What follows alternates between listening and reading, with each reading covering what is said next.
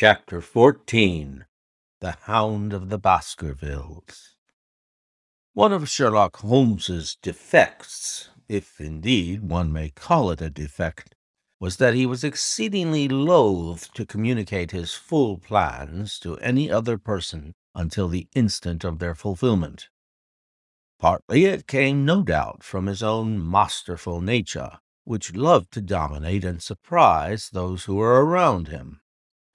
Partly also from his professional caution, which urged him never to take any chances. The result, however, was very trying for those who were acting as his agents and assistants. I had often suffered under it, but never more so than during that long drive in the darkness. The great ordeal was in front of us. At last we were about to make our final effort. And yet Holmes had said nothing, and I could only surmise what his course of action would be. My nerves thrilled with anticipation when at last the cold wind upon our faces and the dark void spaces on either side of the narrow road told me that we were back upon the moor once again.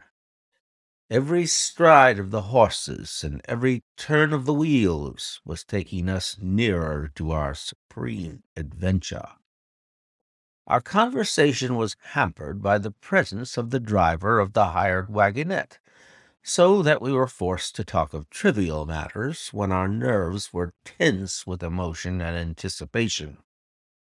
It was a relief to me, after that unnatural restraint, when we at last passed Franklin's house and knew that we were drawing near to the hall and to the scene of the action. We did not drive up to the door, but got down near the gate of the avenue. The wagonette was paid off and ordered to return to Coombe Tracy forthwith, while we started to walk to Merripit House. "Are you armed, Lestrade?" The little detective smiled. "As long as I have my trousers, I have a hip pocket, and as long as I have my hip pocket, I have something in it." "Good. My friend and I are also ready for emergencies." "You're mighty close about this affair, Mr. Holmes. What's the game now?" "A waiting game." "My word, it does not seem a very cheerful place," said the detective with a shiver, glancing round at him at the gloomy slopes of the hill, and at the huge lake of fog which lay over the Grimpen mire. "I see the lights of a house ahead of us." "That is Merripit House, and the end of our journey. I must request you to walk on tiptoe and not to talk above a whisper." We moved cautiously along the track as if we were bound for the house, but Holmes halted us when we were about 200 yards from it. "This will do," said he. "These rocks upon the right make an admirable screen." "We are to wait here?" "Yes, we shall make our little ambush here. Get into this hollow, Lestrade. You have been inside the house, have you not, Watson? Can you tell the position of the rooms? What are those lattice windows at this end?" "I think they are the kitchen windows." "And the one beyond, which shines so brightly?" "That is certainly the dining room." "The blinds are up. You know the lie of the land best. Creep forward quietly and see what they are doing, but for heaven's sake don't let them know that they are watched." I tiptoed down the path and stooped behind the low wall which surrounded the stunted orchard. Creeping in its shadow, I reached a point whence I could look straight through the uncurtained window. There were only two men in the room, Sir Henry and Stapleton. They sat with their profiles towards me on either side of the round table. Both of them were smoking cigars, and coffee and wine were in front of them. Stapleton was talking with animation, but the baronet looked pale and distrait. Perhaps the thought of that lonely walk across the ill-omened moor was weighing heavily upon his mind. As I watched them, Stapleton rose and left the room, while Sir Henry filled his glass again and leaned back in his chair, puffing at his cigar. I heard the creak of a door and the crisp sound of boots upon gravel. The steps passed along the path on the other side of the wall under which I crouched. Looking over, I saw the naturalist pause at the door of an outhouse in the corner of the orchard. A key turned in a lock, and as he passed in there was a curious scuffling noise from within. He was only a minute or so inside, and then I heard the key turn once more, and he passed me and re-entered the house. I saw him rejoin his guest, and I crept quietly back to where my companions were waiting to tell them what I had seen. "You say, Watson, that the lady is not there?" Holmes asked when I had finished my report. "No." "Where can she be, then, since there is no light in any other room except the kitchen?" "I cannot think where she is.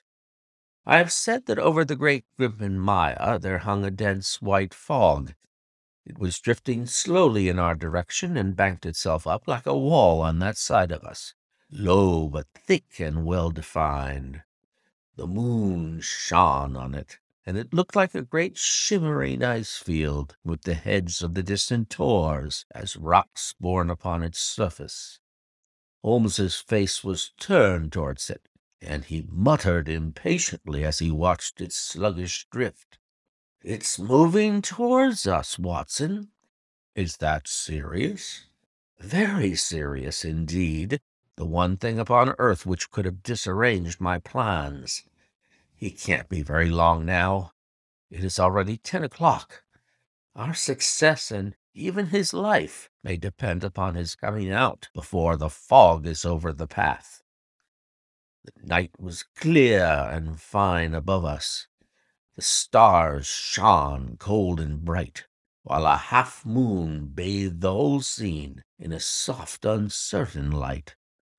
Before us lay the dark bulk of the house, its serrated roof and bristling chimneys hard outlined against the silver-spangled sky. Broad bars of golden light from the lower windows stretched across the orchard and the moor. One of them was suddenly shut off. The servants had left the kitchen. There only remained the lamp in the dining room, where the two men, the murderous host and the unconscious guest, still chatted over their cigars. Every minute that white woolly plain which covered one half of the moor was drifting closer and closer to the house. Already the first thin wisps of it were curling across the golden square of the lighted window.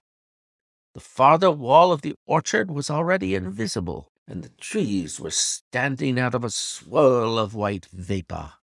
As we watched it, the fog wreaths came crawling round both corners of the house and rolled slowly into one dense bank on which the upper floor and the roof floated like a strange ship upon a shadowy sea. Holmes struck his hand passionately upon the rock in front of us and stamped his feet in his impatience. "If he isn't out in a quarter of an hour, the path will be covered. In half an hour we won't be able to see our hands in front of us. Shall we move farther back upon higher ground?" "Yes, I think it would be as well." So, as the fog bank flowed onward, we fell back before it until we were a half-mile from the house, and still that dense white sea, with the moon silvering its upper edge, swept slowly and inexorably on. "We are going too far," said Holmes. "We dare not take the chance of his being overtaken before he can reach us. At all costs we must hold our ground where we are." He dropped on his knees and clapped his ear to the ground. "Thank God, I think that I hear him coming." A sound of quick steps broke the silence of the moor. Crouching among the stones, we stared intently at the silver-tipped bank in front of us. The steps grew louder, and through the fog, as through a curtain, there stepped the man whom we were awaiting. He looked round him in surprise as he emerged into the clear, starlit night. Then he came swiftly along the path, passed close to where we lay, and went on up the long slope behind us. As he walked, he glanced continually over either shoulder, like a man who was ill at ease. "Hist!" cried Holmes, and I heard the sharp click of a cocking pistol. "Look out! It's coming!" There was a thin, crisp, continuous patter from somewhere in the heart of that crawling bank. The cloud was within 50 yards of where we lay, and we glared at it, all three, uncertain what horror was about to break from the heart of it. I was at Holmes's elbow, and I glanced for an instant at his face. It was pale and exultant, his eyes shining brightly in the moonlight. But suddenly they started forward in a rigid, fixed stare, and his lips parted in amazement. At the same instant Lestrade gave a yell of terror and threw himself face downward upon the ground.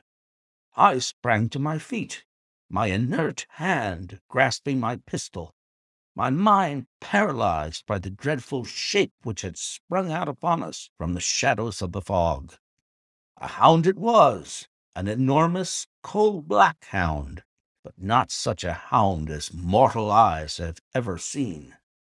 Fire burst from its open mouth. Its eyes glowed with a smoldering glare.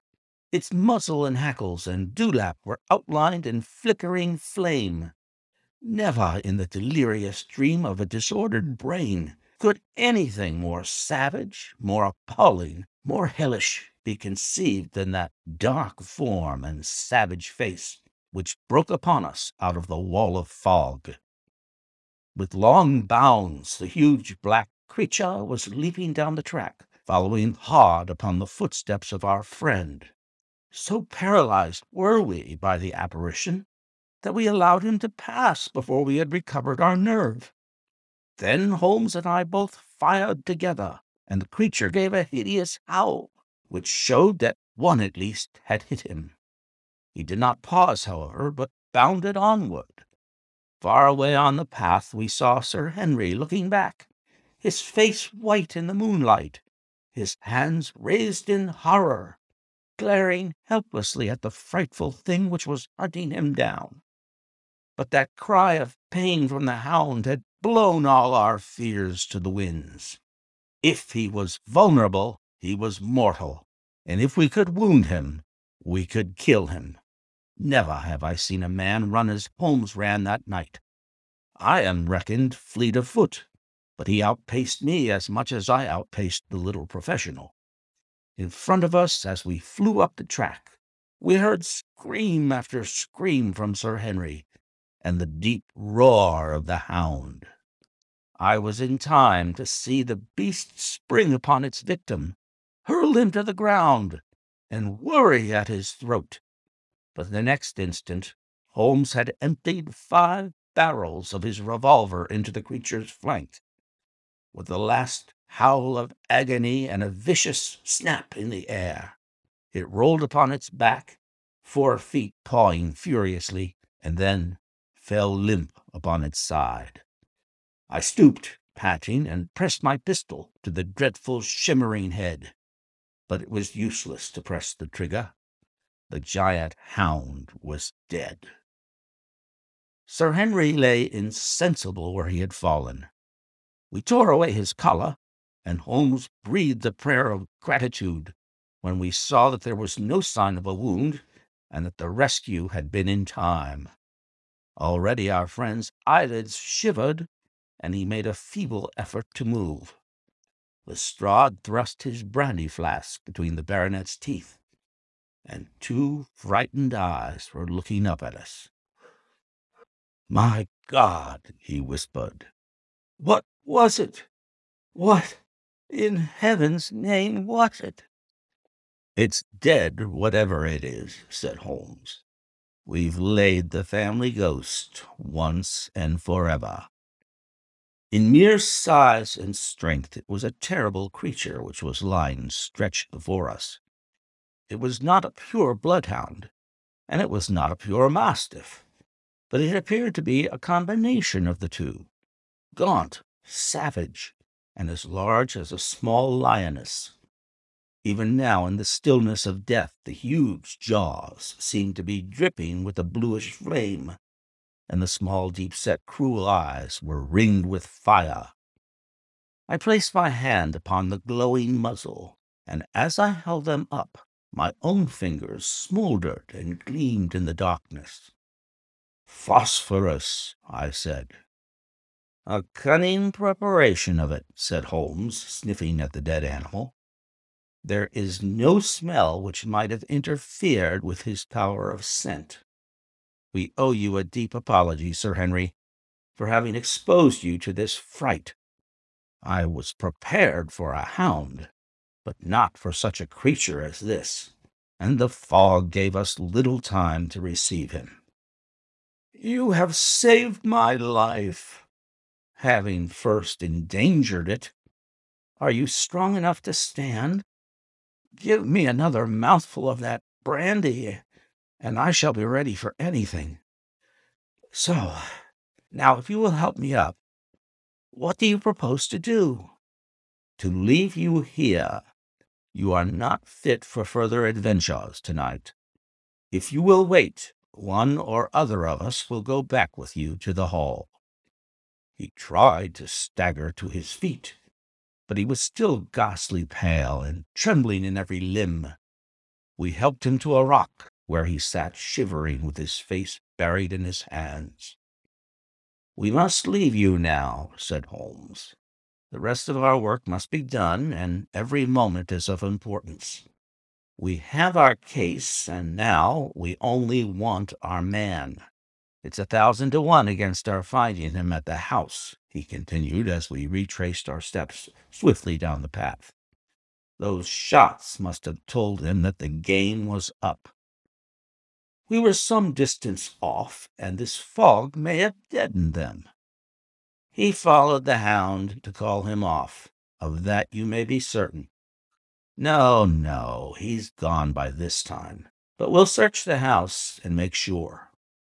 The front door was open, so we rushed in and hurried from room to room, to the amazement of a doddering old man-servant who met us in the passage. There was no light save in the dining-room, but Holmes caught up the lamp and left no corner of the house unexplored. No sign could we see of the man whom we were chasing.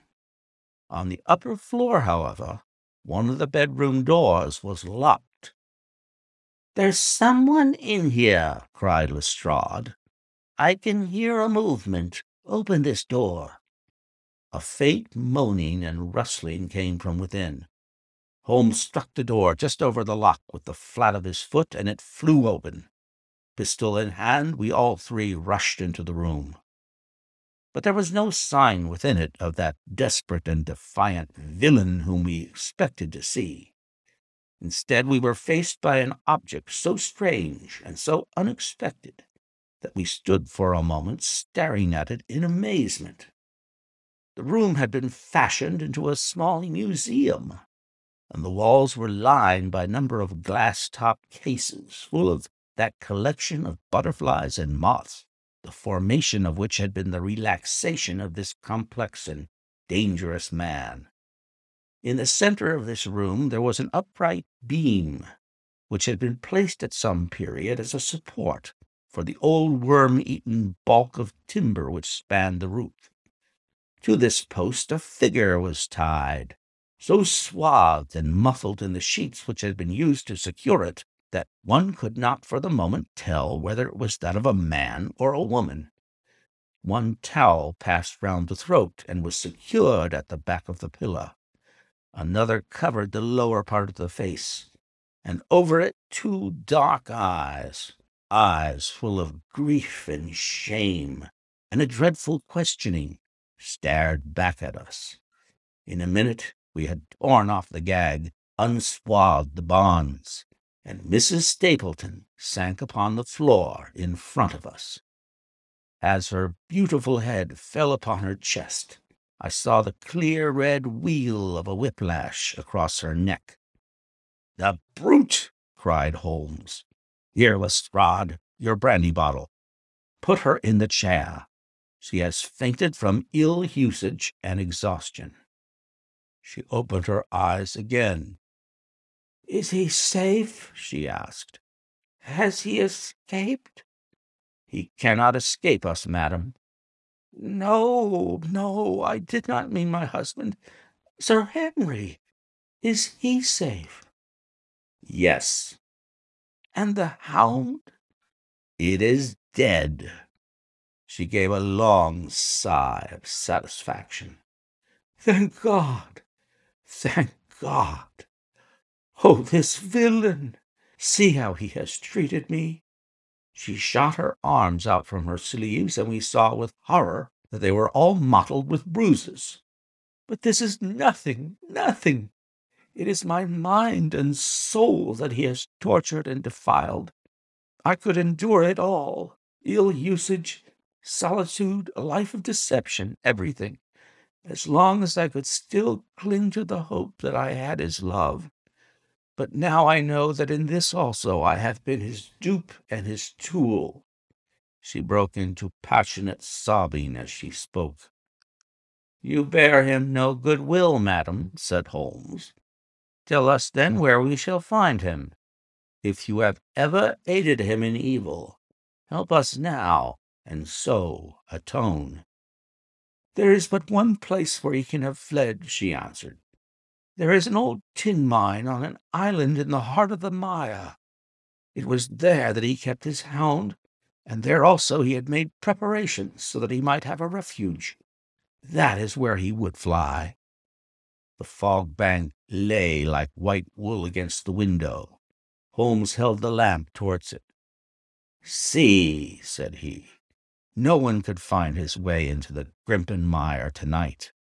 She laughed and clapped her hands. Her eyes and teeth gleamed with fierce merriment. "He may find his way in, but never out," she cried. "How can he see the guiding wands tonight? We planted them together, he and I, to mark the pathway through the mire. Oh, if I could only have plucked them out today! Then indeed you would have had him at your mercy." It was evident to us that all pursuit was in vain until the fog had lifted. Meanwhile we left Lestrade in possession of the house, while Holmes and I went back with the baronet to Baskerville Hall. The story of the Stapletons could no longer be withheld from him, but he took the blow bravely when he learned the truth about the woman whom he had loved. But the shock of the night's adventures had shattered his nerves, and before morning he lay delirious in a high fever under the care of Dr. Mortimer. The two of them were destined to travel together round the world before Sir Henry had become once more the hale, hearty man that he had been before he became master of that ill-omened estate. And now I come rapidly to the conclusion of this singular narrative, in which I have tried to make the reader share those dark fears and vague surmises which clouded our lives so long and ended in so tragic a manner. On the morning after the death of the hound, the fog had lifted, and we were guided by Mrs. Stapleton to the point where they had found a pathway through the bog. It helped us to realize the horror of this woman's life when we saw the eagerness and joy with which she laid us on her husband's track. We left her standing upon the thin peninsula of firm, peaty soil, which tapered out into the widespread bog. From the end of it a small wand, planted here and there, showed where the path zigzagged from tuft to tuft of rushes, among those green-scummed pits and foul quagmires which barred the way to the stranger.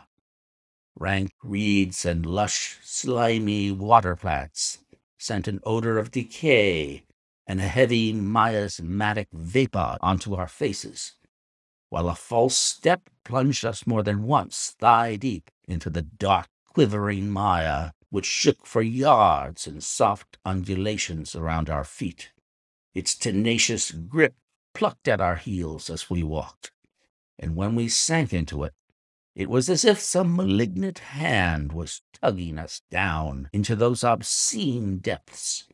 So grim and purposeful was the clutch in which it held us. Once only we saw a trace that someone had passed that perilous way before us. From amid a tuft of cotton grass which bore it up, out of the slime, some dark thing was projecting. Holmes sank to his waist as he stepped from the path to seize it, and had we not been there to drag him out, he could never have set his foot upon firm land again. He held an old black boot in the air. Myers, Toronto, was printed on the leather inside. "It is worth a mud bath," said he. "It is our friend Sir Henry's missing boot." "Thrown there by Stapleton in his flight." "Exactly. He retained it in his hand after using it to set the hound upon the track. He fled when he knew the game was up, still clutching it, and he hurled it away at this point of his flight. We know at least that he came so far in safety. But more than that we were never destined to know, though there was much which we might surmise. There was no chance of finding footsteps in the mire, for the rising mud oozed swiftly in upon them. But as we at last reached firmer ground beyond the morass, we all looked eagerly for them, but no slightest sign of them ever met our eyes. If the earth told a true story, then Stapleton never reached that island of refuge towards which he struggled through the fog upon that last night.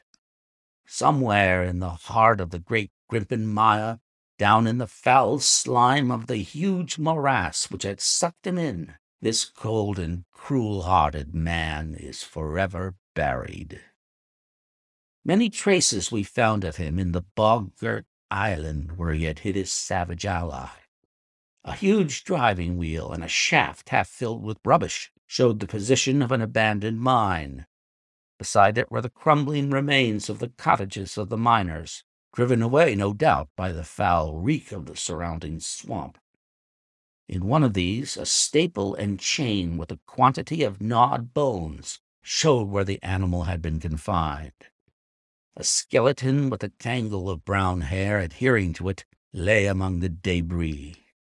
"A dog," said Holmes. "By Jove, a curly-haired spaniel. Poor Mortimer will never see his pet again. Well, I do not know that this place contains any secret which we have not already fathomed.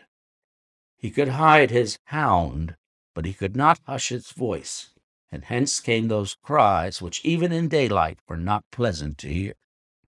On an emergency he could keep the hound in the outhouse at Merrypit, but it was always a risk, and it was only on the supreme day, which he regarded as the end of all his efforts, that he dared do it. This paste in the tin is no doubt the luminous mixture with which the creature was daubed. It was suggested, of course, by the story of the family hell-hound, and by the desire to frighten old Sir Charles to death. No wonder the poor devil of a convict ran and screamed, even as our friend did, and as we ourselves might have done when he saw such a creature bounding through the darkness of the moor upon his track. It was a cunning device, for apart from the chance of driving your victim to his death, what peasant would venture to inquire too closely into such a creature, should he get sight of it, as many have done upon the moor? I said it in London, Watson, and I say it again now, that never yet have we helped to hunt down a more dangerous man than he who is lying yonder.